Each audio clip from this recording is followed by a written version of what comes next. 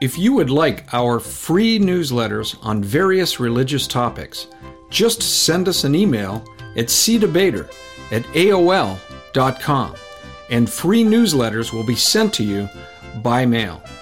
Just provide your postal address in your email. The following are samples of some of the newsletters we have available. Does God Believe in Atheists? Part 1. Seventh-day Adventism, True or False? The Agony of Deceit. The Origins of Muhammad's Religion. Spiritual Warfare.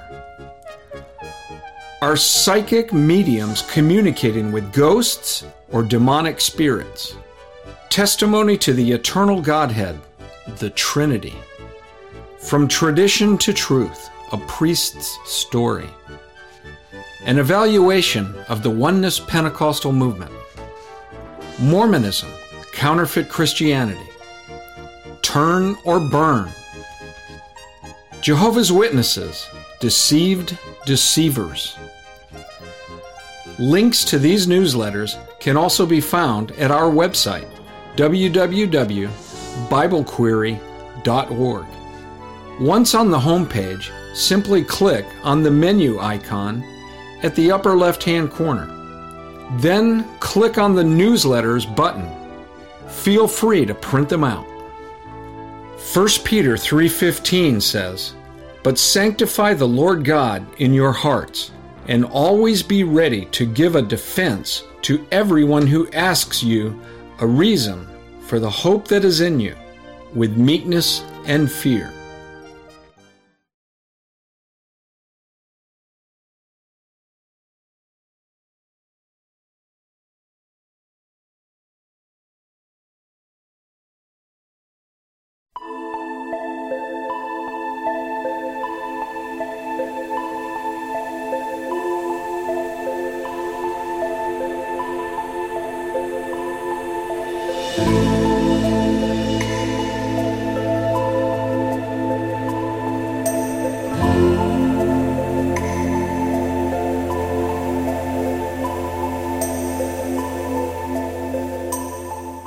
What's $5.5 million?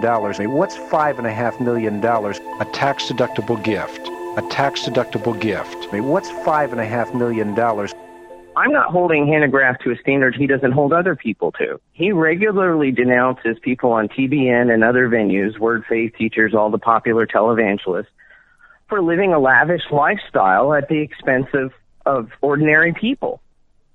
Now, regardless of their, theological quackadoxy on TBN, the principle is still the same and applicable to Hank.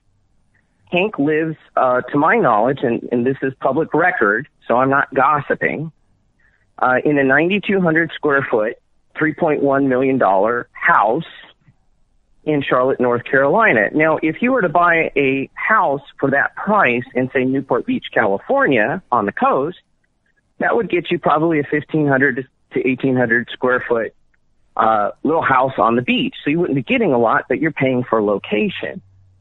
But he's got a 9,200 square foot house. Now people will say, well, that's because he has 12 kids. Well, most of his kids are all adults, and they have been for some time. They're not necessarily living there. He lives on essentially a country club estate. The entrance fee for the country club, I believe, which is also public record, is about $65,000 for the entrance fee, and it's about $1,000 a month. And $65,000 is more than what the average American grosses in a year as well. Yeah, well, I mean that's real money to the rest of us poor people. I mean, ordinary people, $65K is not chump change. Perry, are you speculating that the reason he moved the Christian Research Institute from California to North Carolina was that his real estate dollars would go farther? Well, it's interesting you say that. That's a possible speculation, and to be fair, I don't want to try and speculate. But I do know that when he was here in California, where I reside, he purchased a home in Coto de Caza, which is prime real estate in Southern California, a brand new home for $731,000 in, I believe, 1992, which is also public record. And you have to understand, $731,000 then was a lot of money. And it was I believe about a 4,800 or 5,200 square foot house. So it wasn't a small house. And then, of course, he lies about it that he never paid that amount of money for the house.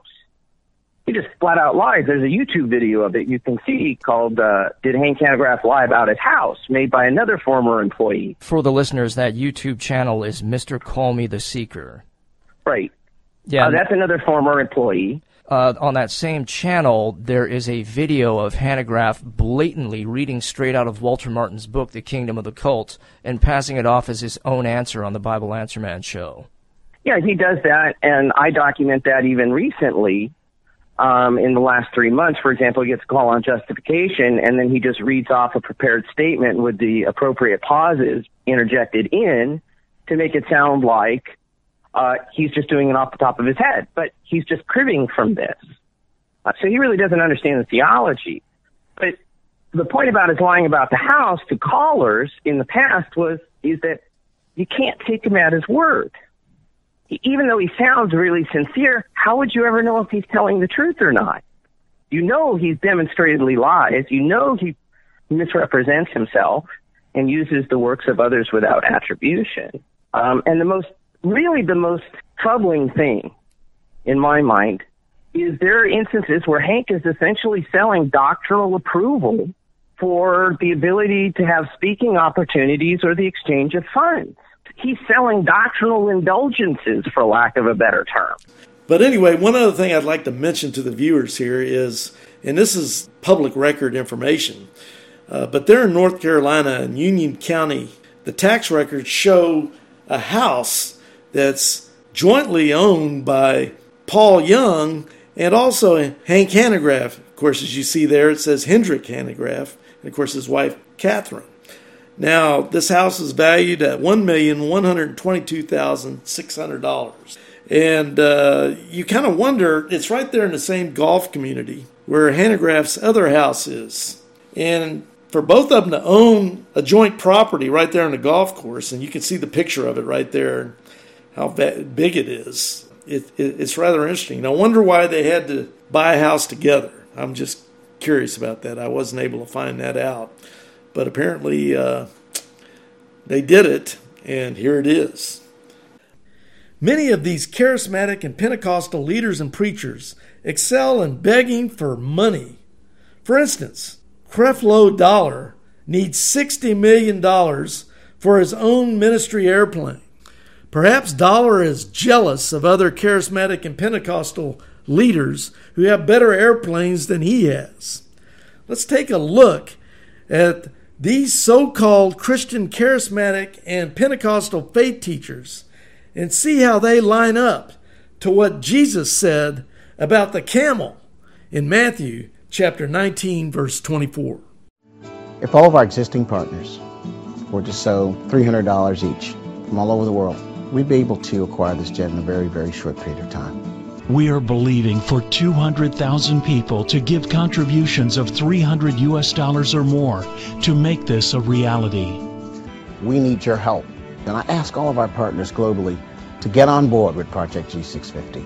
For more information on how you can participate in sending Creflo Dollar Ministries with the gospel of grace to the four corners of the earth, visit CrefloDollarMinistries.org to make a donation of any amount using your mobile device. Text G650 to 41444. Contrary to that highly publicized prediction, the world did not end over the weekend, which means a number of preachers who live like rock stars will get to continue living the good life. How good? Here's Lisa Guerrero and the I Squad with a look at some who've been preaching prosperity who are living large. Fresh wind! Fresh! They are some of the most popular TV preachers in the country. We're family here! They urge the faithful followers to donate generously, and in return, the Lord will bring them prosperity. I'm not going to be going to heaven and be broke when I get there. And there's no denying some people have prospered handsomely. Wow! The pastors themselves. They live like rock stars with huge mansions, private jets, and fancy cars. Their lifestyles are so lavish, 6 of them have been investigated by the U.S. Senate, like Paula White, who lives in multi-million-dollar homes in New York City and Tampa, Florida. And Creflo Dollar. He gets around in style, flying in private jets to preach around the country. He owns this mansion in an exclusive Atlanta suburb. Mr. Dollar, how do you Not one of them would agree to an interview about their opulent lifestyle. How do you justify your $1 million mansions and your jets to all of your donors, sir? Oh, yeah. But when it comes to opulence, few religious leaders compare to Kenneth Copeland. You and I are supposed to always have. To show you his house, we rented this helicopter so you can see his 18,000 square foot mansion valued at over $6 million. He lives in this home outside Fort Worth, Texas. It has beautiful water views and comes complete with a boathouse. But that's not all. Copeland is an avid pilot, and here's his pride and joy, a $20 million Cessna Citation jet. It's the fastest private jet money can buy. He said he needed it to better serve the Lord, and proudly did a flyby for his followers after the church bought it. Shout amen! But it's not just one plane. We found a fleet of planes registered to the church. And you won't catch him waiting in line at the airport because he's got his own, the Kenneth Copeland Airport, located right next to his mansion. I think Copeland is unbelievably greedy. Ole Anthony heads the Trinity Foundation, a religious watchdog group that worked closely with the Senate committee investigating Copeland and other TV preachers. Televangelism alone is at least a $2.5 to $3 billion industry, untaxed, unregulated. That's right. By law, religious groups like Copeland's are exempt from federal taxes, and they don't have to report how they spend their money to anyone. Amen. Copeland's church takes in tens of millions a year through donations and selling books and DVDs to his donors. She sent them a lot of money, a whole lot of money. When Christy Parker's mother died of cancer, she found diaries that showed her mother sent Copeland most of her life savings, hoping her faith and donations would cure her of her terminal disease. What do you think of Kenneth Copeland's lifestyle? TV doesn't do it justice. Their office furniture is probably worth more than most people's houses. It makes you sick. Oh, my. Copeland refused our request for an interview, so we caught up with him at an event in North Carolina. Why you're living such a lifestyle of luxury off of church donations? Ma'am, I don't think we have time for this. Thank you. Why won't you answer our questions? A hotel employee tried to prevent us from taping. Well, wait. Hold on. Come here. It's just a simple question, sir. Yes, and I'm going to give you a simple answer. Thank you. My lifestyle follows the scripture. We give, we believe, we're open. You have a fleet of private jets. Why is that necessary? You're a minister. How many private jets do you have? That is none of your business. Right after that, he walked away. Although Copeland says he cooperated with the Senate investigation, the Senate committee disagreed, saying only 2 television preachers did, Joyce Myers and Benny Hinn. And the committee recommended that the IRS investigate further. A prophet began to prophesy. Make me a cake. She got to do something. I'm telling you, you got to do something. I like a $1,000 vow because don't like half-hearted people, lukewarm. Just, well, do a little. I like a $1,000 vow of faith.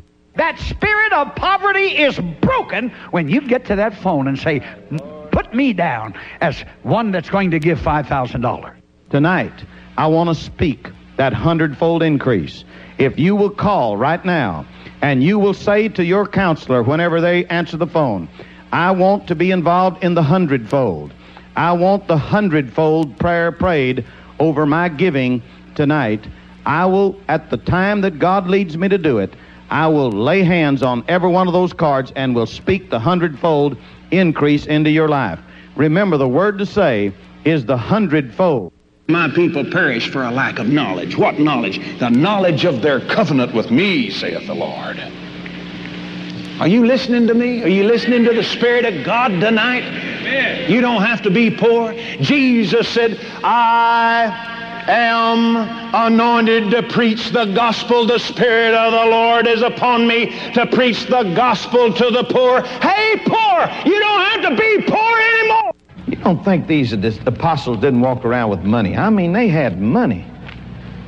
I'm just thank God that I saw this and gave up the denominational line and got on God's line before I starved me and all my family to death. Paul had the kind of money that people, that government officials would block up justice to try to get a bribe out of old Paul. Jesus had a nice house, a big house. John 19 tells us that Jesus wore designer clothes.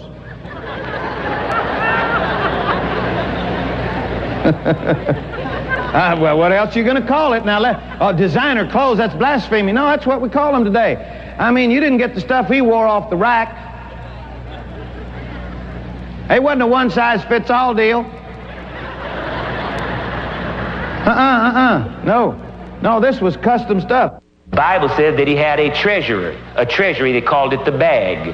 That they had one man who was the treasurer named Judas Iscariot, and the rascal was stealing out of the bag for 3.5 years, and nobody knew that he was stealing. You know why? Because there was so much in it, he couldn't tell, nobody could tell that anything was missing. If he had 3 oranges in the bottom of the bag and he stole 2 of them, don't tell me, you wouldn't know that something was missing. That's the Bible. That's the Word of God. There is prosperity. Not only is worrying a sin, but being poor is a sin when God promises prosperity. To have holes in the birds there, the nest have their, the birds there have nests, the Son of Man hath nowhere to lay his head, is not a declaration that Jesus didn't have a house. It's simply, if you'll read a few verses above that, it meant that the Samaritans canceled the meeting that he was going to, if you remember the account. And in those days, there wasn't a Holiday Inn on every corner. You didn't just, check into the hotel. If your advance men got canceled, then you walked to the next meeting and had to take up there. And it's very clear that he had a house. The Bible states he had a house. And look at these eyes. I have never lied to you. Never. That is glory. That is glory. Whether he's at home or traveling, Benny Hinn can often be seen in the finest places. Hinn is a regular at Beverly Hills clothing stores like Versace, Louis Vuitton, and Bijan, where Hinn's name is on the window along with princes and heads of state. Then there are the cars and the mansion. Hinn has acknowledged he's paid a salary of somewhere between $500,000 and $1 million a year. He also gets royalties from the sales of his books. But there are questions raised by some of the purchases we found in those expense documents. For example, in just over 4 weeks in 2003, we found 6 separate charges at high-end clothing stores, totaling more than $6,000, all charged on the ministry's corporate card. Remember, while he's at a crusade, Pastor Benny stays in presidential and royal suites.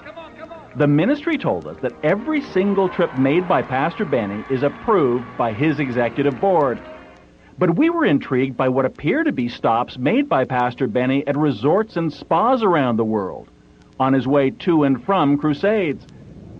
The ministry called these stops layovers. Now, for most of us travelers, a layover means long hours waiting for a connection in an unfamiliar airport, maybe an overnight stay at a low-rent hotel. But remember, Pastor Benny travels in the ministry's private jet and sets his own schedule. So consider Benny Hinn's version of a layover. On his way home to California from this crusade in Colombia, the documents show, and the hotel confirmed for us, Pastor Benny stopped at this resort in Cancun, Mexico. He stayed in the presidential suite there that cost the ministry $2,684 for one night. The trip was described as a layover. And here's another example of what may happen to some of the money people give to Benny Hinn for God's work.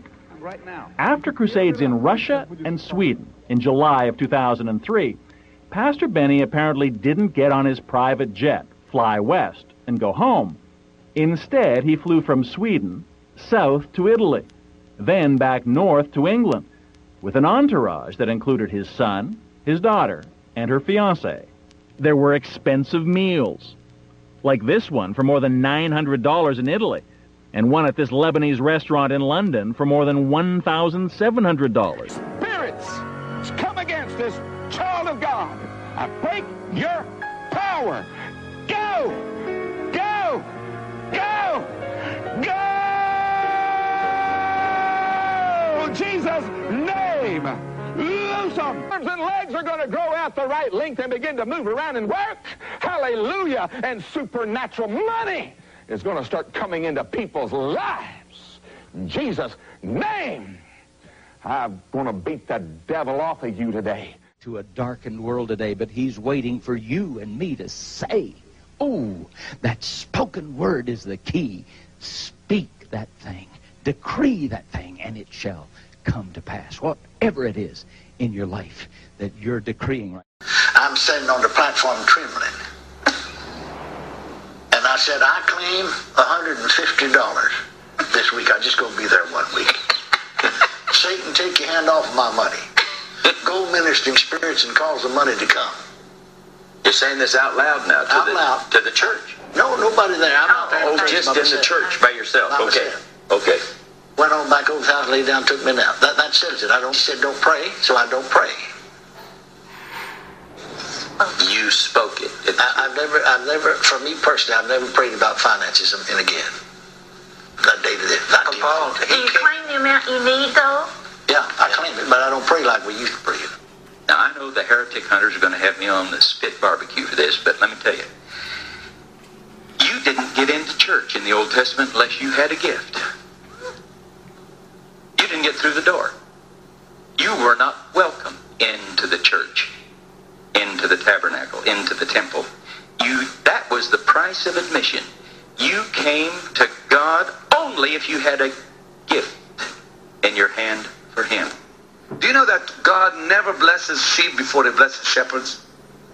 Shepherds get it first, then the sheep get it. Because sheep follow shepherds. If we shepherds follow sheep, we're going to have poo on our shoes. So, is that an Israeli word? Something like that.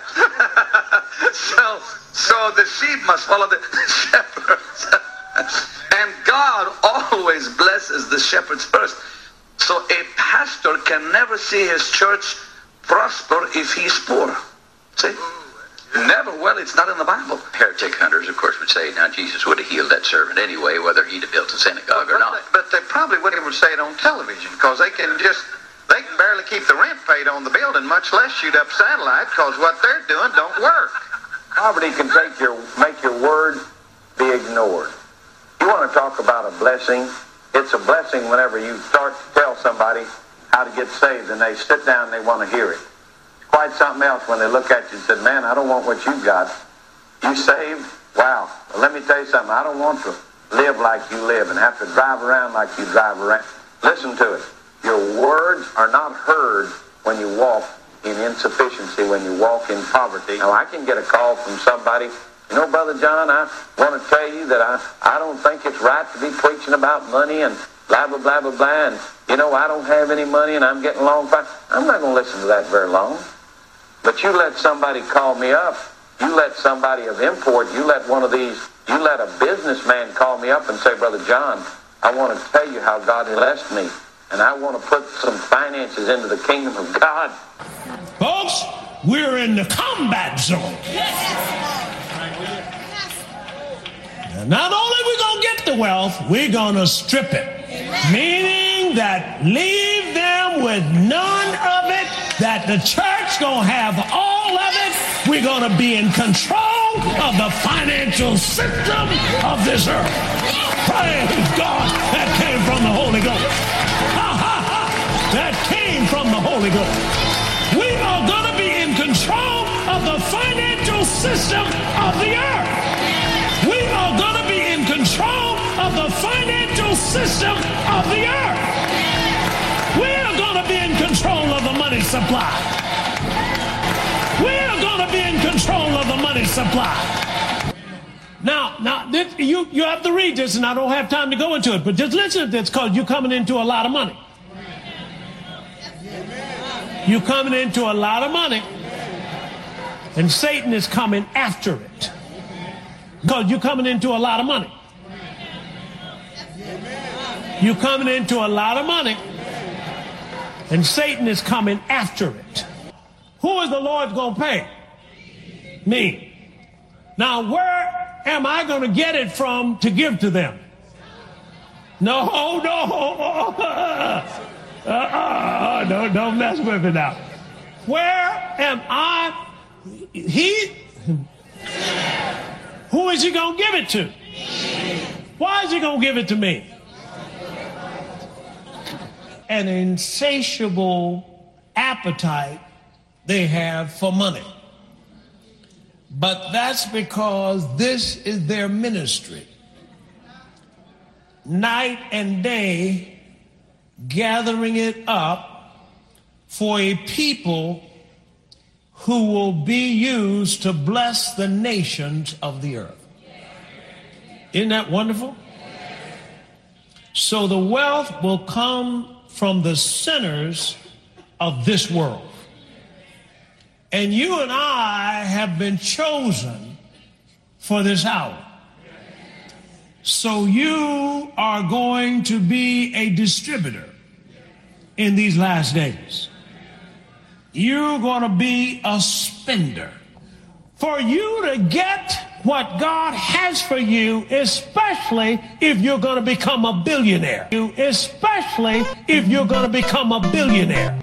Now listen, I want you to release a prosperity anointing, and if God talks to you, feel free. Okay? I want you to release a prosperity anointing, and if God talks to you, feel free. Okay? It's yours. Go ahead. Father, pray right now, let there be a prosperity anointing that be released unto your people right now. Now, Father, I pray right now, let there be a prosperity anointing that be released unto your people right now. Let there be prosperity that's be released right now to your people. Let there be prosperity that pours into his hands right now. Father, I pray right now you release it right now. In Jesus' name, Father God, I pray right now like you declare in Deuteronomy that 7th year release, the law of the release. Father, I pray right now that you release finances, you release miracles, you release creative miracles, you release money appearing in people's bank account. You release, that you release finances, you release miracles, you release creative miracles, you release money appearing in people's bank account. You release, that you release finances, you release miracles, you release creative miracles, you release money appearing in people's bank account. You release, oh my God, there will be 35,000 that's about to appear on Tuesday for someone. You release it right now. You release it right now. Give them no complications. Give them no situations. Dear woman, you're standing up. God's going to do it for you. God's going to release it for you. God's going to give you the money that he owes you. God's going to do it. Jen, get ready. Get ready. Get ready. Get ready. Jen, Jennifer. Listen. It's done in Jesus' name. Write down what you're looking for God to do in 2010. And God says, watch me release it in this season. Thus saith the Spirit, and thus saith the Spirit, and thus saith the Spirit, and thus saith the Spirit. What's $5.5 million? What's $5.5 million? A tax-deductible gift. A tax-deductible gift. What's $5.5 million? We have done an extensive video. It's over 5.5 hours long on YouTube. And here's this long video that we put out on Hank Hanegraaff. It's already got over 200,000 views. And it's called Hank Hanegraaff, Walter Martin's Greedy Judas, the Fake Bible Answer Man. And from my perspective, Hanegraaff was never the legitimate heir to Walter Martin's ministry. Walter Martin had a good evangelistic, Bible-believing ministry dealing with Christian apologetics and the cults. And now it's been taken over by someone who I would consider to be a cultist. So that's the amazing thing about it. Here's the original book from 1960 written by Walter Martin of the original Bible Answer Man. There's this Walter Martin Christian Research Institute, the whole bit. And Hank Hanegraaff never told anybody that this book even existed or the other stuff we already exposed in the previous shows that you and I had done on this subject. But I'm one of the few that have an actual original copy, so I'm kind of blessed to have that. It's hard to get these things anymore. But what we did to remedy that situation, what we have here on these videos, just to go down the rest of this list, Virgin Mary's 7 Steps to Godhood versus Catholic Dogma, exposed by Bible answer man Walter Martin. We showed how Walter Martin exposed how they made Mary, through these 7 steps into a goddess. But to remedy the problem that no one can get this book. Now, Rob, you weren't in this video, but I was, and my video guy did the audio, so he's got an excellent narrator's voice. So we did Walter's book and we did the whole book in audio form with the pages on the screen. The Roman Catholic Church in History by Walter Martin. Number 1, Pope Peter, ? Catholic Tradition, and you can also see on your screen the other one we did, the Roman Catholic Church in History by Walter Martin. Number 3, Mary, and 4, Confession, Mass, Purgatory, etc. So these are available particularly on sermon audio and YouTube, but on sermon audio you can get a free transcript of the whole book. So if you can't get this book, you can get a free transcript of the whole thing by just going to sermon audio and clicking on the view transcript, and it'll be right there in your hands. From here, let's begin with an interview that host Paul Vendrodi had with author and researcher Jay Howard concerning the fake Bible answer man, Hank Hanegraaff. Very few people know much about Hank Hanegraaff, the so-called Bible answer man. If you're one of those people who knows nothing about him, then you're in luck. I have on the phone with me the man who literally wrote the book on Hanegraaff. The book is called Hard Questions for the Bible Answer Man, Hank Hanegraaff and his takeover of the Christian Research Institute. The author is Jay Howard, founder of the Religious Research Project in Logan, Ohio. Jay, welcome to the show. Thanks, Paul. It's nice to be with you. Jay, I want to start with the subtitle of your book. The subtitle is Hank Hanegraaff and his takeover of the Christian Research Institute. Let's just abbreviate Christian Research Institute to CRI for the rest of the show. Sure. Okay, Jay, the guy who founded the Christian Research Institute is actually not Hank Hanegraaff, but no one would know that if you went to the website of CRI, would you? No, I talked to a lot of people over the years who think that Hank Hanegraaff is the founder of CRI, and in fact, to kind of give you a little idea of this, back in 2002, a friend of mine was doing a radio interview with him, and they were talking about the Bible Answer Man program itself, and he said, "Well, who is the radio fellow?" Asked him who is the original Bible Answer Man, and Hank answered something like, well, there's been many men behind the microphone, but I'm the current Bible Answer Man. And this is a pattern that he had for many years where he went out of his way not to mention Walter Martin, because Walter Martin was the Bible Answer Man. He started the show back in the 60s.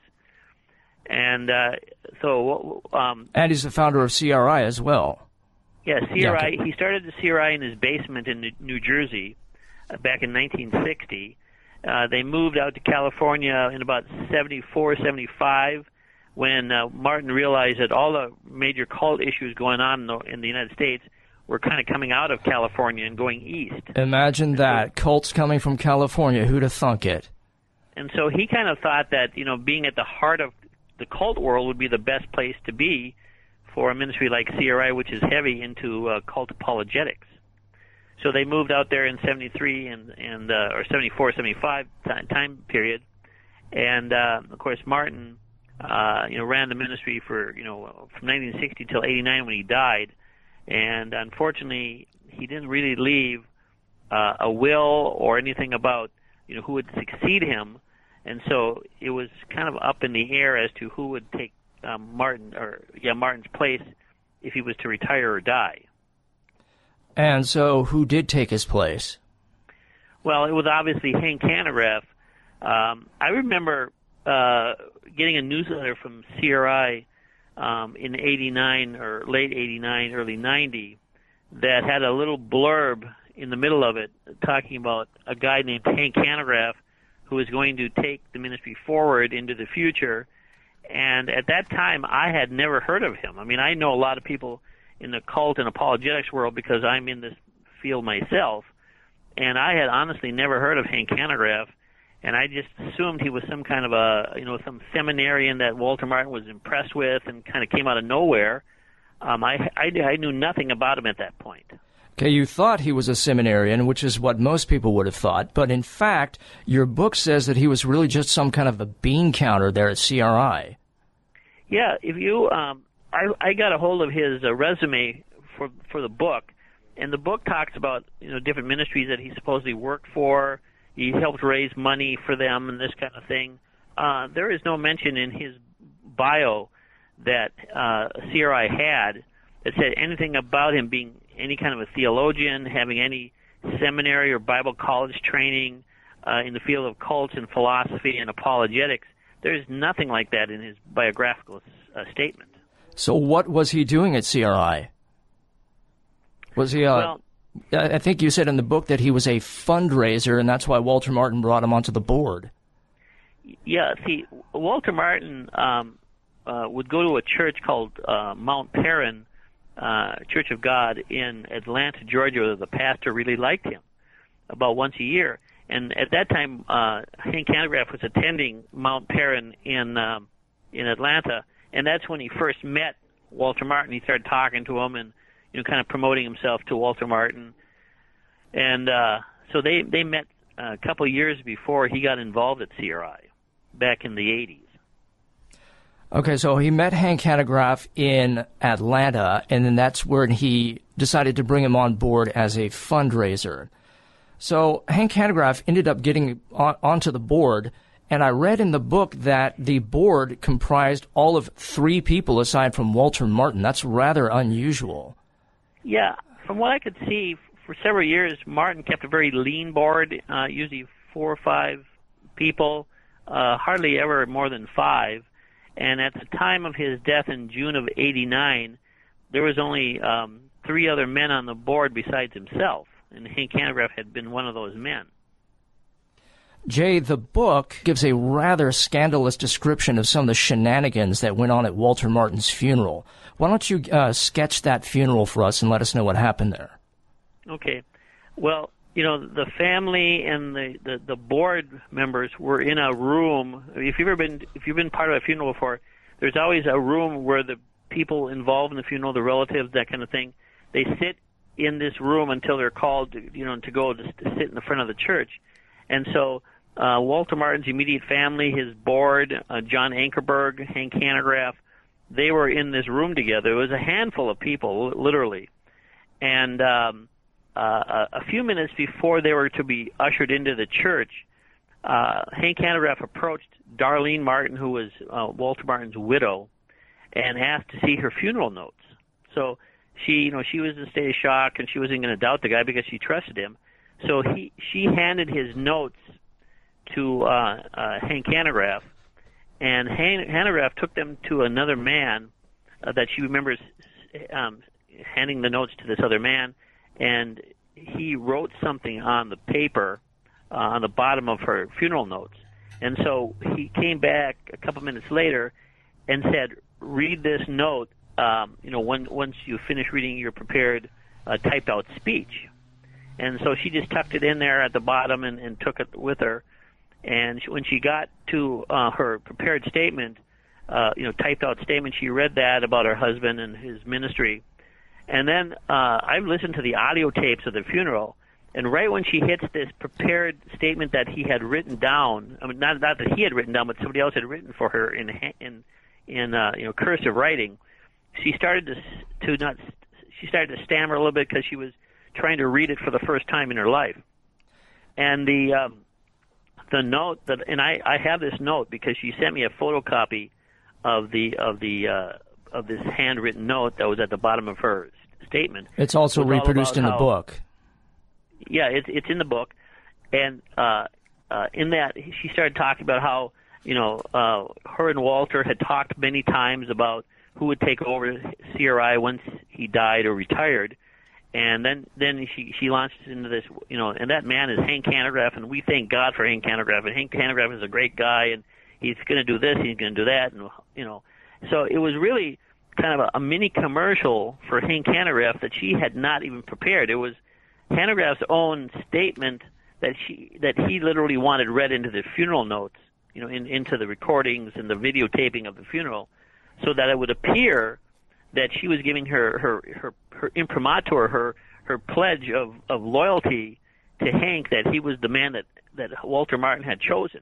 Now, I interviewed Darlene Martin several times over the course of putting this book together, and she told me something very interesting, that when Walter Martin would come home at night, from CRI, he wanted to be just father and a husband.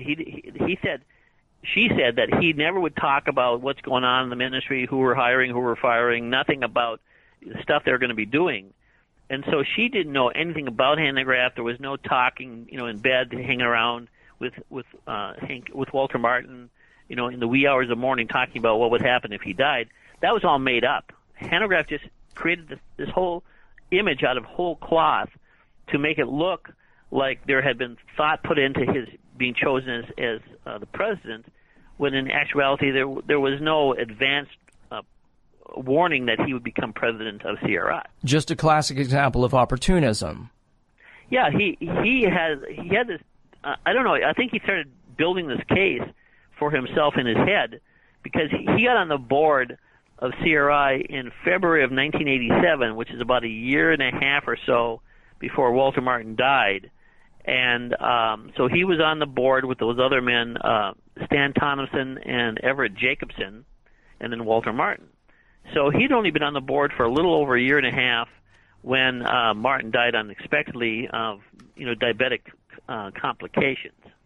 Now, just to set the tenor of what Hanegraaff's regime was going to be like when he took over the Christian Research Institute, his first action as president apparently was to hike his salary?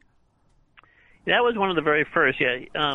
Walter Martin, at the time of his death, was making the princely sum of $40,000 a year, which is really nothing, when you think about being the head of an organization. And the first thing that Hanegraaff asked the board for was a $20,000 raise from $40,000 to $60,000. That was his first move within the first month of him being there. Ladies and gentlemen, the book is called Hard Questions for the Bible Answer Man, Hank Hanegraaff and his takeover of the Christian Research Institute. The author is Jay Howard.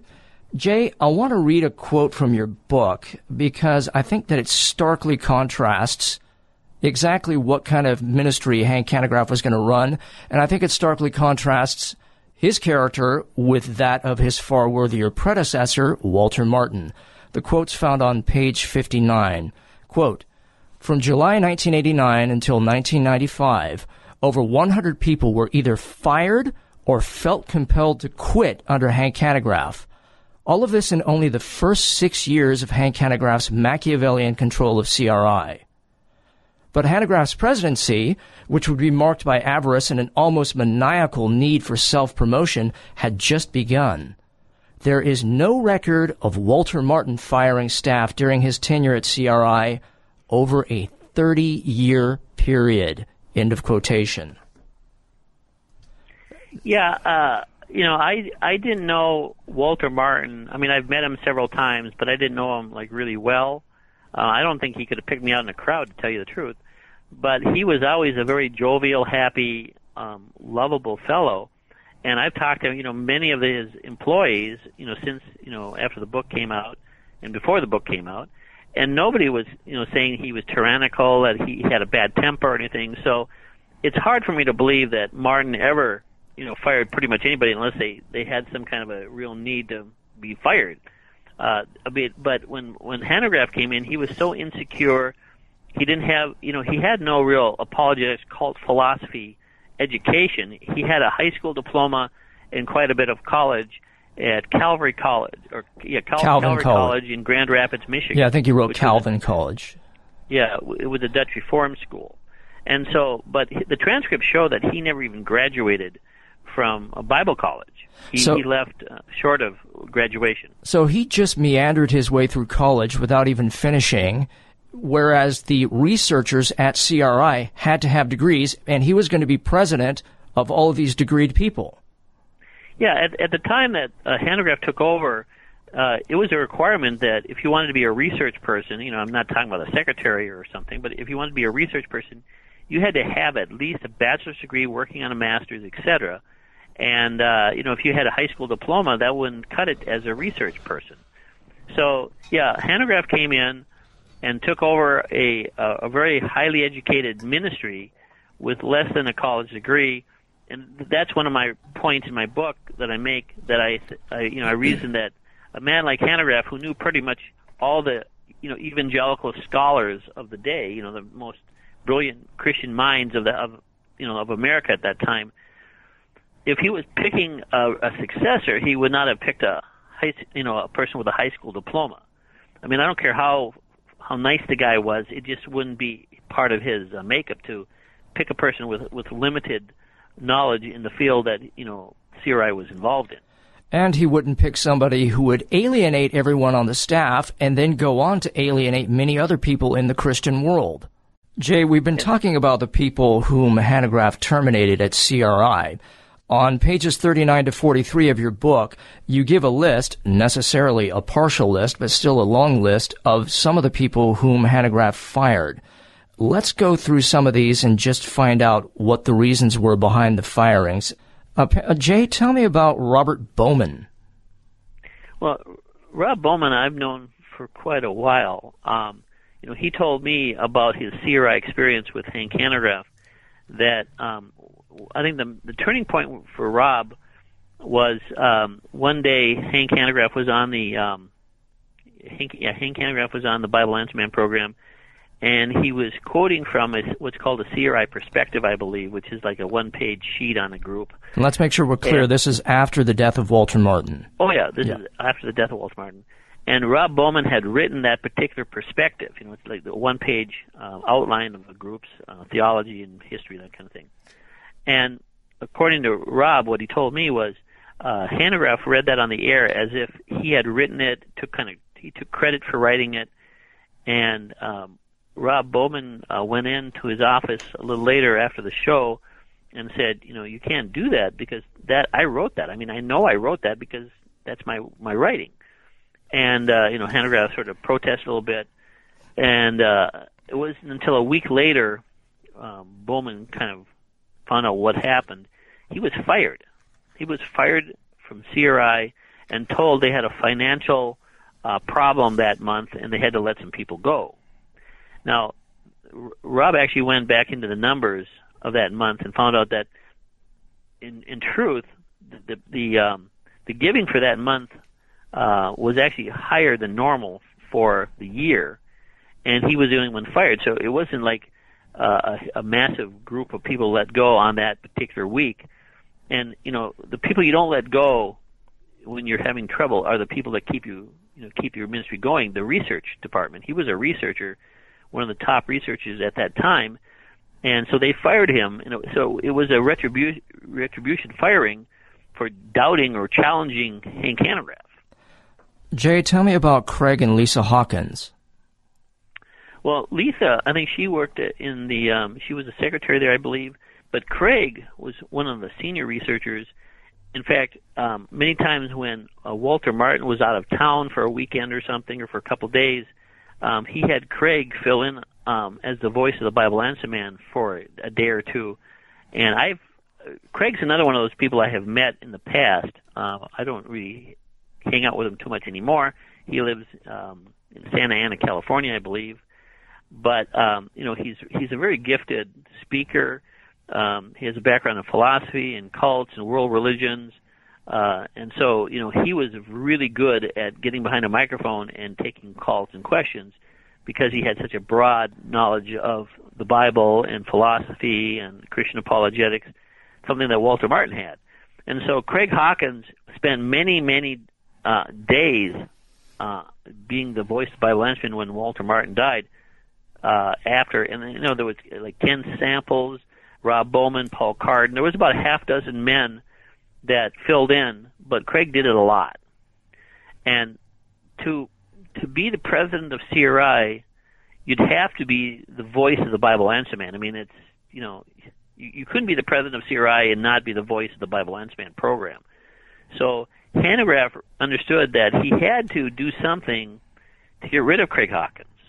In fact, he told people before the firings and after the firings that his wife Kathy had a dream or something, and God had told her that Craig Hawkins he was like demon possessed.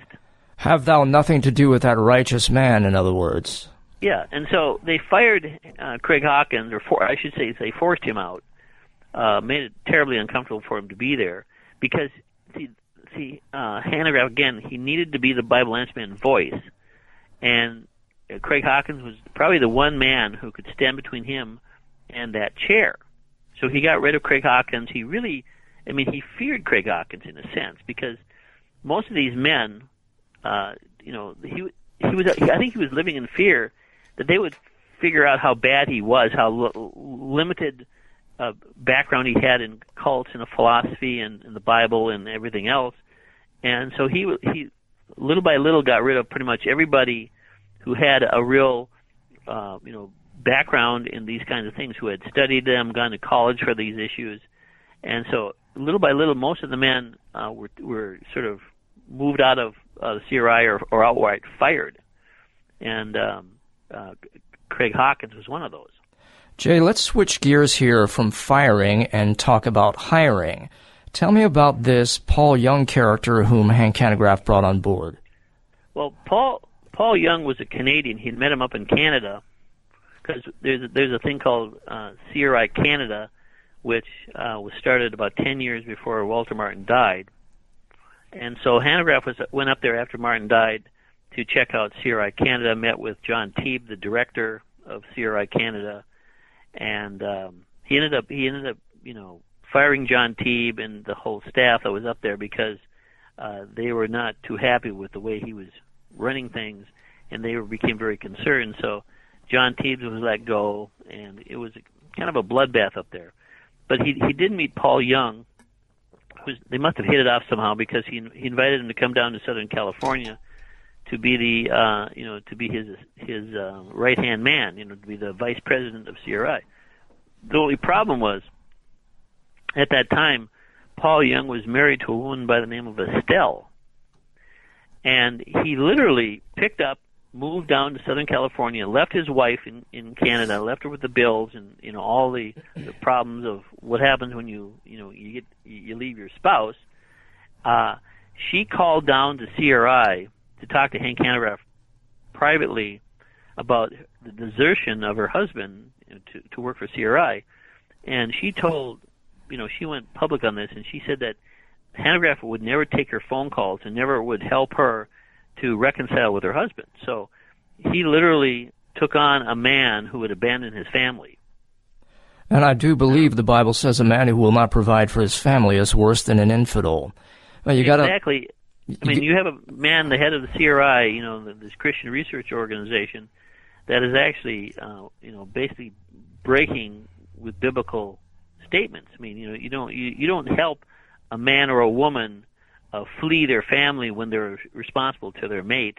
This was a marriage. This wasn't boyfriend girlfriend. This was a marriage, and Hanegraaff completely disregarded that relationship and took Paul on and left his ex-wife to flounder by herself. The name of the book, ladies and gentlemen, is Hard Questions for the Bible Answer Man. Hank Hanegraaff and his takeover of the Christian Research Institute. The author is Jay Howard. Jay is on the phone with me right now.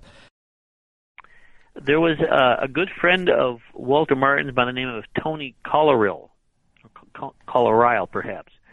And I interviewed him back in, I think, 2001, 2002, when I was working on the book, research. And he told me a little interesting story. He said that they had a dedication of their building. The CRI had a dedication of their building in Irvine, California, and Tony Colorial came out to attend the little shindig.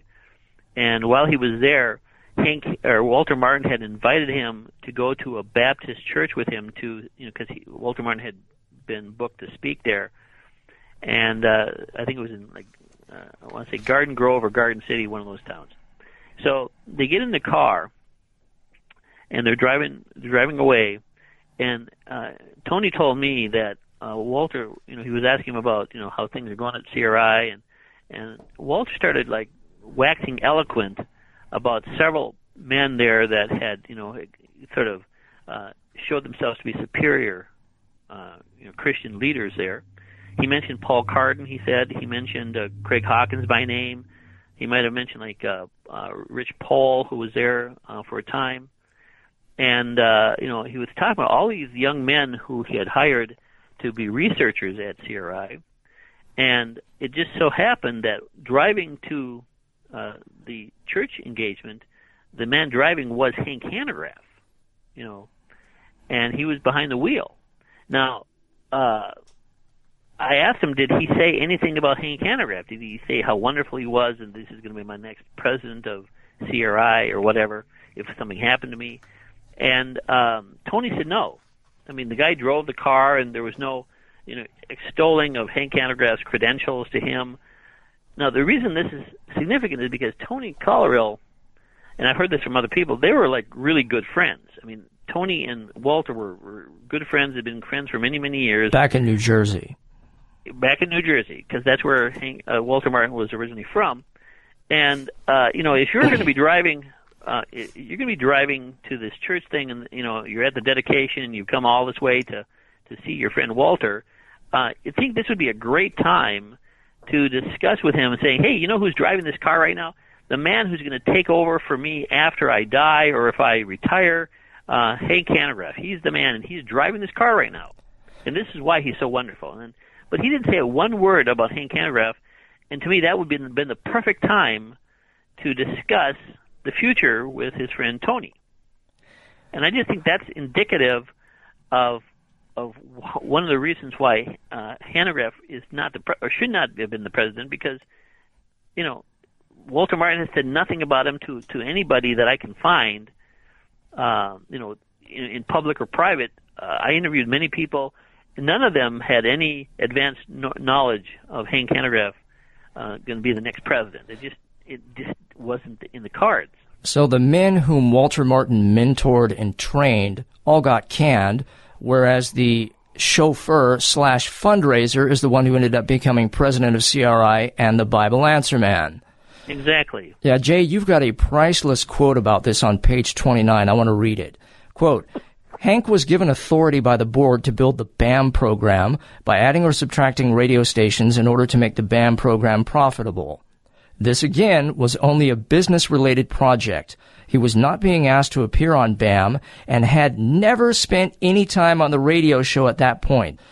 To put this into perspective, it would be analogous to a business manager at a hospital being offered the position as the head of thoracic medicine. It would never happen because the manager has no training in that field, end quote. One of Martin's board members, his name was Stan Thomason. He just died here a couple months ago. He was a great guy. I mean, I met with him in 2008. I flew down to Fort Myers, Florida, to spend a week with him and his wife.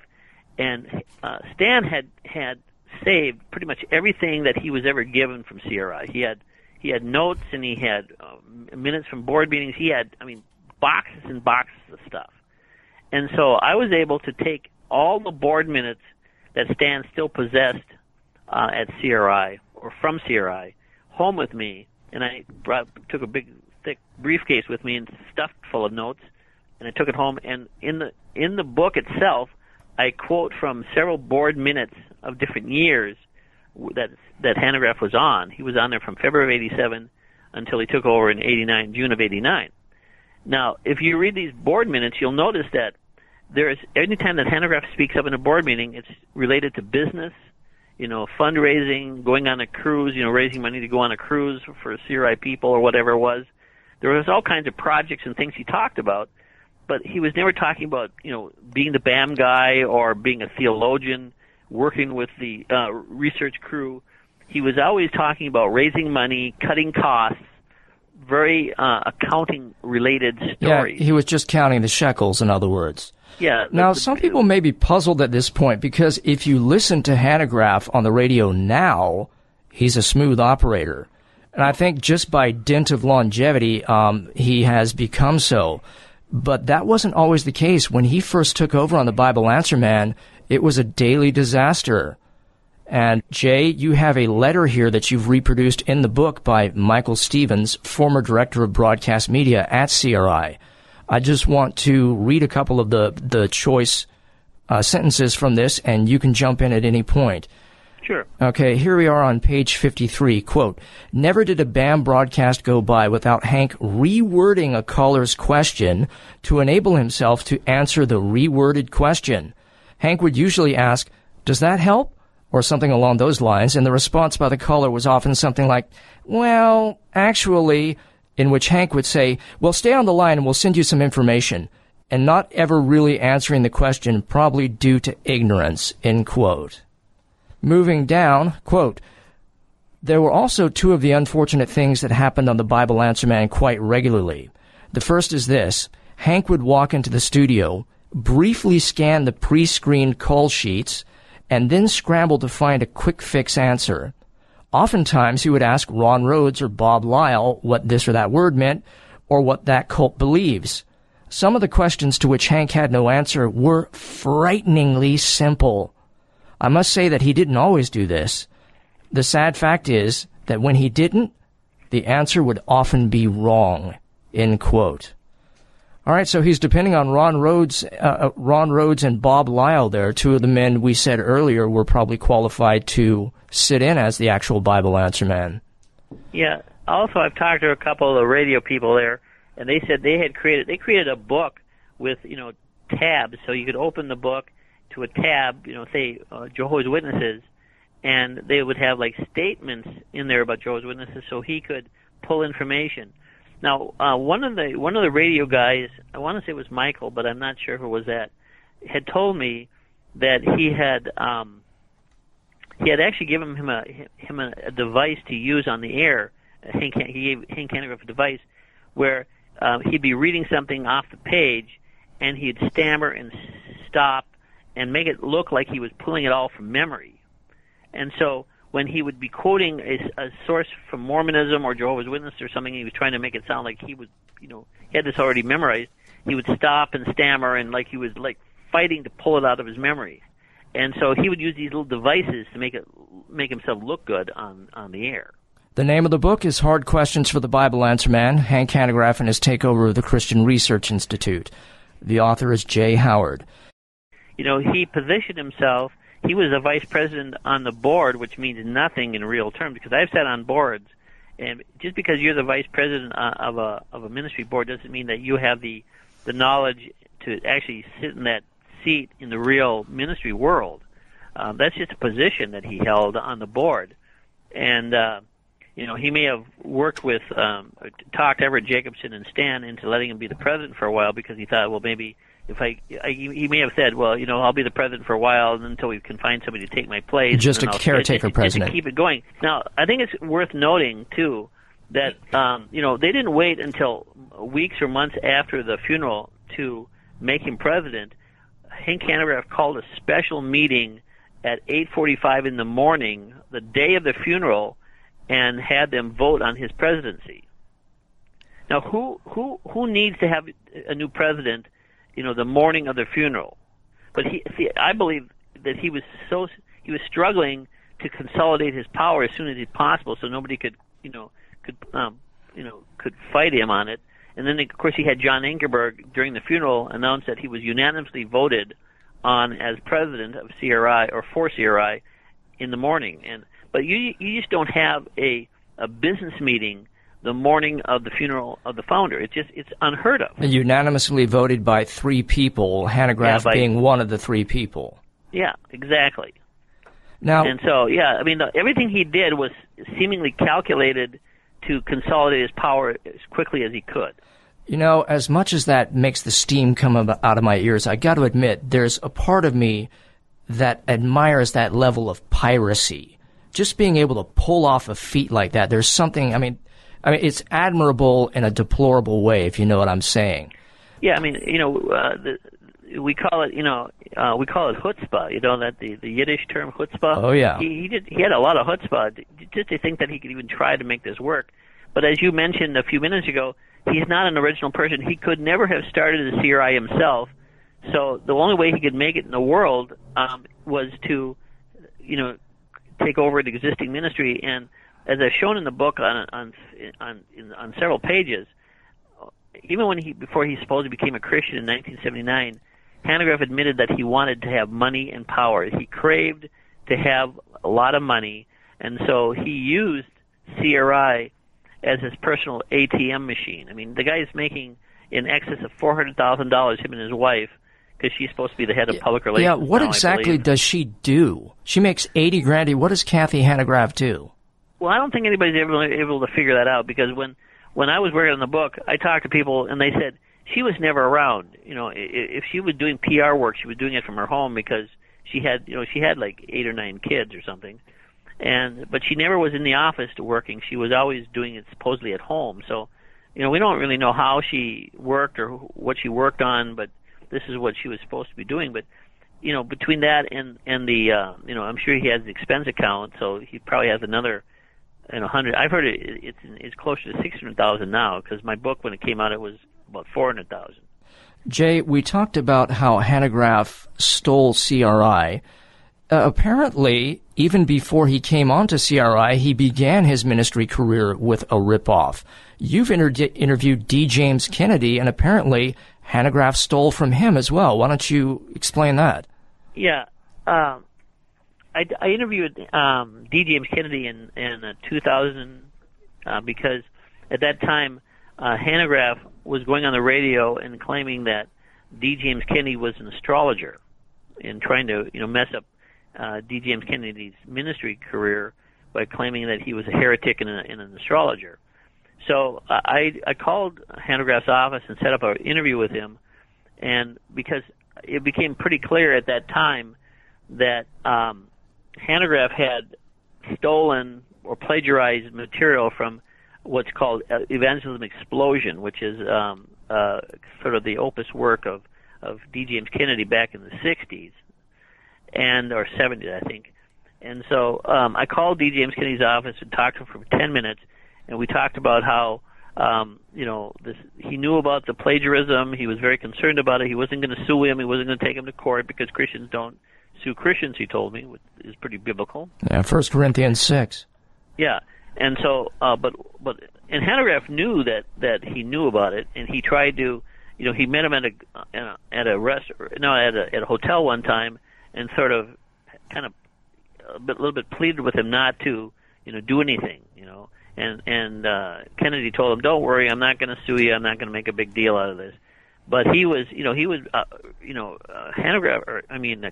routinely being sent copies of the PWT, comparing it to EE That's material. personal witness training. Yeah, personal witness training, and that's Hanegraaff's material, and it was really close. Now, Rob Bowman back in '95 did a point-by-point comparison, which I replicate, I think, most of it in my book. And just to remind the listeners, Rob Bowman was the CRI employee who actually wrote the CRI perspectives. Right. Now, so he did his point-by-point comparison to show that the plagiarism was real, and it really was. I mean, it's so blatant that it could not have been just a coincidence, And so yeah, he's written several books, but they were always been written by a committee or by other people. He being Hanegraaff. And he put his name on it. So yeah, the guy just that's extremely interesting, Jay, because I'm not the biggest fan of Hanegraaff's books, but the one that I actually did like was Christianity in Crisis, and it turns out that's written by a committee. Yeah, CRI staffers. Yeah, CRI staffers. Perry, one of the objections that you and I continually encounter when we speak negatively about Hank Hanegraaff is that Hanegraaff is a genius with an encyclopedic knowledge of the faith. But you, Perry, from your experience at CRI, have actually been in the studio during the recording of the BAM radio show. BAM, of course, stands for Bible Answer Man. You've seen what actually goes on behind the scenes. Why don't you tell us about the radio magic and sleight of hand that makes Hanegraaff look and sound so good? Yeah, some of this is confirmed by other former employees like Mike Stevens and others who worked in the radio engineering department, so it's not just my word. There are multiple eyewitnesses to this. when Hanegraaff came to CRI, in his own words, as he expressed in the recent interview with Frank Beckwith, he really knew nothing about cults or apologetics. So he had to crib from the other employees who actually had degrees, because to be a researcher, you actually had to have earned degrees, at least a bachelor's degree to be even considered for hiring. It had to be a bachelor's degree in a relevant field. So what people have to understand about the BAM show is, first, now that Hanegraaff's been doing this for 25 years, he's gotten better at this kind of facade. But generally, he has a number of tools. He only answers about 5 to 6 questions per hour. He has a call screener, of course, and so he can screen out all the hard questions that he's really not qualified to answer. He also has about a 10-second delay, or at least he did when I was there, because it gets shot up over satellite. So he can dump a call if it goes bad then? Yes, he can. He can just turn down the volume and make it seem like he's answering the person, and the person doesn't have anything further to say. And then be like, okay, I hope that helps. Now we're on to the next question. These are tools that he uses. Now, he has a computer in the desk, which he uses for caller ID, but also to look up information. When he first started on BAM, there was no computer there. So there were other employees from the research department, such as Erwin DeCastro, who was a junior researcher, who would literally feed Hanegraaff text to read from other people's work or standard statements for CRI on a particular issue. Now, I was not very old, but I had done enough apologetics to realize that if you're doing this, you're really not qualified. And then on top of that, Hanegraaff was just making all kinds of egregious historical and theological mistakes. Initially, he kept talking about 3 separate persons in the Trinity. That was one. He couldn't put major historical events within 5 centuries. If you can't nail down the Crusades of the Inquisition within 500 years, you probably don't know what you're talking about. So what happened is whenever Hank would make a major screw-up, the BAM show for that day would become mysteriously unavailable, because the error was so bad and it took up so much time that they just couldn't edit it out of the tape that would then be purchased for distribution, to the public. So it just went down the George Orwell memory hole, in other words. Right, exactly. So what people are seeing in the show is not reality. It's a facade. He has no earned degrees in any field, not plumbing, not HVAC. He has no earned degrees. He has 3 years at Calvin College, I believe, as an undergraduate, which he dropped out from. And he can't read the biblical languages. He has no competence in philosophy or church history. So it's all just a big show. It's fakery. This is why he doesn't generally do debates. Because on a debate, you have to do a couple things. You have to construct an argument, present it, and respond on your feet. You have to be able to think through your opponent's objection right then and there. You don't get time to edit it out or hit the mute button. So the one debate he did with a Dallas Seminary graduate, which is on YouTube for viewing, gets annihilated. Is that Mark Hitchcock, the eschatology debate? Yeah, that's the Hitchcock debate over Revelation. And you can see Hanegraaff about 2/3 of the way through becomes visibly angry and starts lashing out at people in the audience because he's losing the debate really bad, which is really not professional and not somebody with his supposed stature should be doing. Was Hanegraaff really Walter Martin's hand-picked successor? Or why does Hank make over $250,000 a year? Why did he fire so many key people after he took over in 1989? Why did CRI buy him a $66,000 Lexus sports car in 2004? Is Hanegraaff's personal witness training a plagiarism of Evangelism Explosion by D. James Kennedy? Did Hanegraaff actually plagiarize D. James Kennedy's Evangelism Explosion for his own personal witness training. Next, let's hear from well-known minister Dr. D. James Kennedy of Coral Ridge Ministries in Florida about this issue. I began to get numerous letters from people telling me that he had been attacking me again on several more occasions on his radio program. He has been doing this off and on for the last 3 or 4 years and has attacked me in books and on tapes and his magazine. I have made it a position over 42 years of ministry that though I would take on the atheists and the agnostics and the cultists and the pagans and the humanists and the evolutionists, that I never would attack fellow evangelical believers. And so I had called him one time trying to get him to not do that, but he continued to do it, and apparently is increasing that attack. And so I finally simply wrote a letter to the people that had responded, had sent me letters telling me that he was attacking me, tried to explain why what he said wasn't the case. And apparently, and I'm not sure, but somebody said that they think that he took that and put it on the web and made it public, and now is accusing me of attacking him, which is utterly absurd because I have been sitting here saying nothing for 3 or 4 years while he has continued this assault. When he was with us, he would then represent us to donors anywhere in the country, not just Atlanta. But when he left us and went to Atlanta, he no longer was. Okay, so there was no reason to. So he didn't leave the EE program in Atlanta. He actually left that in Fort Lauderdale. That's correct. Okay. Best I remember. That's been, I don't know, 20 years or more ago. Sure. And now, when did you first hear about Hank Hanegraaff's personal witnessing training program?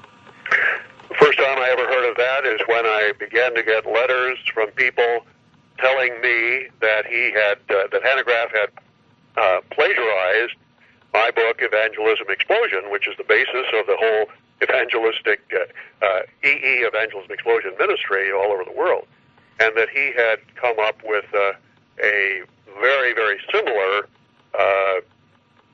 program, and I guess that's what he called it.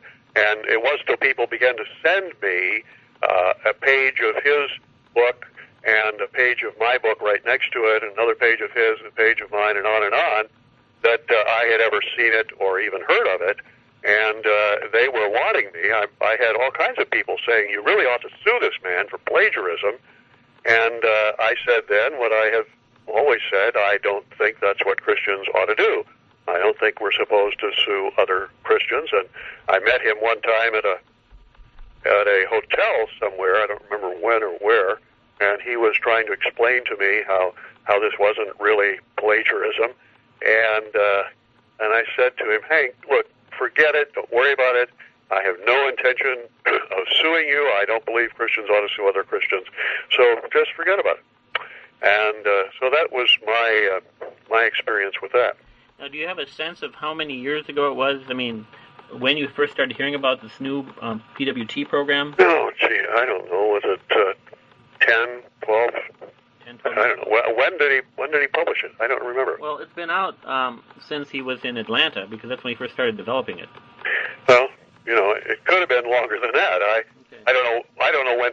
I started hearing about it when people began to write me letters and tell me about it. Other than that, I'd never heard of it. Now, Christian Research Institute and Hank Hanegraaff claims that you gave Mr. Hanegraaff permission to use Evangelism Explosion materials for the development of the personal witnessing training program, either verbal or written authorization. Did you ever do this? No, that is just not the case. In fact, the matter is, I did, at his request, take it to the board and ask them if they wanted to get involved with doing something like this, and they turned it down.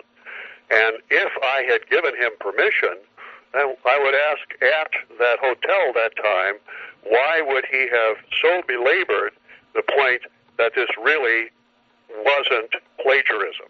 Now, I think I had seen the pages set side by side. I never even made an investigation on my own to get a hold of it or anything, but since people had sent me the copy of the pages, and since there was such a startling comparison between the two, why was he trying so hard to convince me that this wasn't plagiarism when he could have said to me, well, Jim, this is what I've come up with, and since you gave me permission to use your book any way I wanted, I guess you'll recognize the large segments of this coming from your book. He never said that. He kept saying it wasn't plagiarism. Now, apparently, he's saying it was, but he had permission from me. As we have heard in the Perry Robinson testimony, Hanegraaff covered for numerous heretical groups just because it was financially beneficial to his so-called ministry.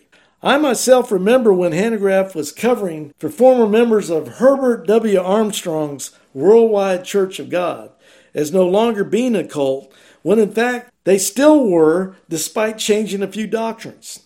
Hanegraaff also went against Walter Martin's stand against the Witness Lee and the local church cultism. Listen to Walter Martin himself speak about this group at the link indicated here. Did you see the local church ad in yesterday's paper? Yeah, I did. And I've already stated my opinion on it, and I'm not going to get into it again. My opinion is unvaried. We ought to pray for the local church. We ought to pray for Witness Lee and for the people that surround him. We ought to love them for Christ's sake and avoid their teachings like the plague that it is.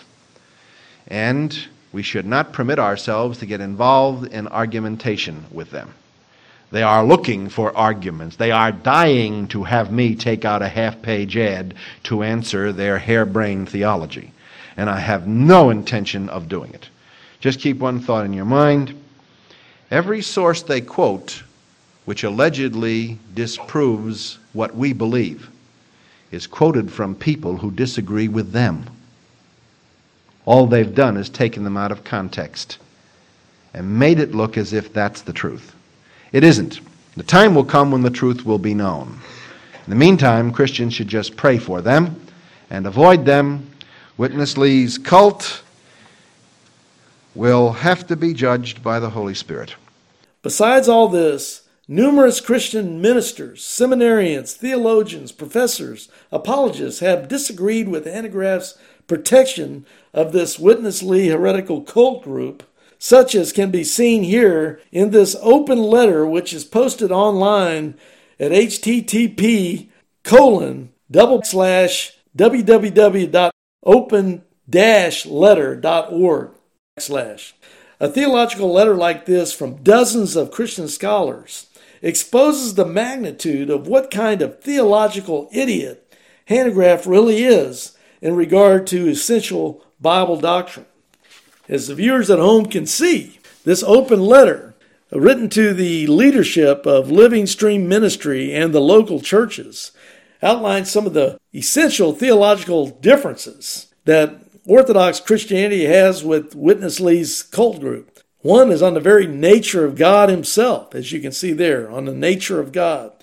Then we see further down the page on the nature of humanity. And then you have on the next page on the legitimacy of evangelical churches and denominations. And then down near the bottom on lawsuits with evangelical Christians. And then here you have all of the various signers, most of which are PhDs in their theological fields. And Hanegraaff then would obviously disagree with all these people. Hank Hanegraaff really does not deserve to be the president. He was never meant to be the president. And his need to squeeze money out of people is becoming an apparent problem, which has really been going on over the last 9 or 10 years. But again, since his taking over in 1989, it's been shown, clearly here that he has changed the vision of CRI. A lot of the things that were talked about, Walter Martin being the president of the paper of the CRI Journal, that's been taken out. The fact that you can barely even find any mention of him on his own website any longer, Walter Martin's website. The idea that even though he talked in glowing terms at his funeral, he no longer even hardly mentions Walter Martin as the president of CRI. So again, we just see that Hank Hanegraaff really never was intended to be the president of CRI. These scandals kind of show that the true heart of the man, he really does not belong at this helm of this ministry. It is interesting that while I was making this report known throughout the country by way of our national mailing list, and I was getting a lot of requests for it as a result, I got a call one day from an underling who worked at Hanegraaff's outfit. He asked me to stop distributing my Matthew 18 lawsuit report about Hanegraaff. I told him I would if Hanegraaff were to provide me with evidence that he could refute all the allegations against him. The underling told me he would within a few weeks, so in the meantime I promised to stop making it available. After waiting almost a month and never getting anything from Hanegraaff, I went right back to making the report available. I concluded from that experience that CRI does not keep their promises. What's interesting here is what Walter Martin's own family says about Hank Hanegraaff. And as you can see there in the paperwork before you, Walter Martin's family urges Hank Hanegraaff to step down as head of CRI. Hank Hanegraaff has been asked to step down from his post as president of the Christian Research Institute, CRI, by family members of Dr. Walter Martin, who founded the organization in 1960. A majority of Martin's family members signed a statement asking Hanegraaff to resign. Walter Martin's eldest daughter, Jill Martin Reschke, is a lead critic. A statement calling on Hanegraaff to resign as CRI's president has been signed by Reschke and her husband, as well as other members of Martin's family, including his children, Daniel, Elaine, and Debbie, and Walter Martin's widow, Darlene. For more documentation concerning Hank Hanegraaff and CRI, see the Facebook group called Walter Martin, the Original Bible Answer Man, run by Walter Martin's eldest daughter, Jill Martin Reschke. If you like our YouTube channel, please subscribe by clicking on the subscribe button and then by also clicking the bell above to get an automatic update whenever we produce another YouTube video for our See Answers TV channel. Please share our videos with your friends and relatives. May God bless you. Only one life will soon be passed. Only what is done for Christ will last. See related videos by tapping or clicking screens.